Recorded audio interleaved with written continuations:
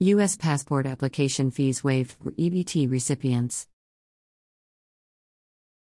The United States Department of Homeland Security provides citizenship and immigration services that include fee waivers for individuals that can demonstrate an inability to pay filing fees for various citizenship and immigration documents. The form to request a fee waiver and the instructions for completion are both available as PDF documents. This is particularly helpful for individuals and families seeking immigration services, and also for U.S. citizens seeking an international travel visa. To have your fee waiver request accepted, you must provide documentation with it that you qualify based upon one of the following criteria. 1. Eligibility based on receiving a means-tested benefit. If you, your spouse, or the head of household living with you, are currently receiving a means-tested benefit, you are eligible for the fee waiver. A means-tested benefit is a public benefit where the agency granting the benefit considers your income and resources. Means-tested benefits may be federally, state, or locally funded. In general, if you receive a benefit that was granted based on your income, it is considered a means-tested benefit. Examples of means-tested benefits include Medicaid, SNAP, TANF, and SSI. You must attach evidence of this to your application.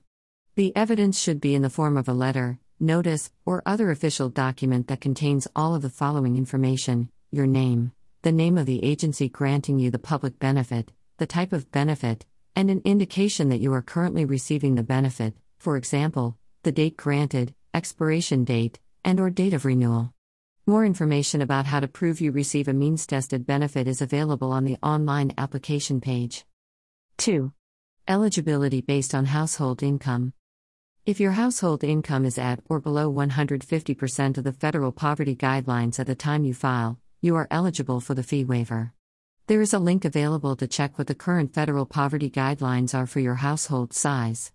If you are seeking eligibility based on your household income, you must attach evidence of your household income to your application. This can be a copy of your tax return. More information about how to prove eligibility based on household income is available on the online application page. 3. Eligibility based on financial hardship. If you are currently experiencing financial hardship that prevents you from paying the filing fee, including unexpected medical bills or emergencies, you are eligible for the fee waiver. If you are seeking eligibility based on financial hardship, attach a detailed description of why you have financial hardship on the form and provide evidence.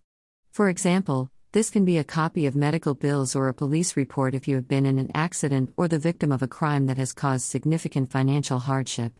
More information about how to prove eligibility based on financial hardship is available on the online application page. What to do next? You cannot send your fee waiver request form with the attached supporting documents alone. You must also include the completed citizenship or immigration document that is requiring fees. So, for instance, include your completed U.S. passport application, or U.S. passport renewal application, together with your fee waiver request, and send them all together to the address designated on the application. Note that U.S. passport application and forms are available as downloadable PDFs, as well as online fillable documents that can be immediately printed. More information about U.S. passports can be found through the U.S. State Department.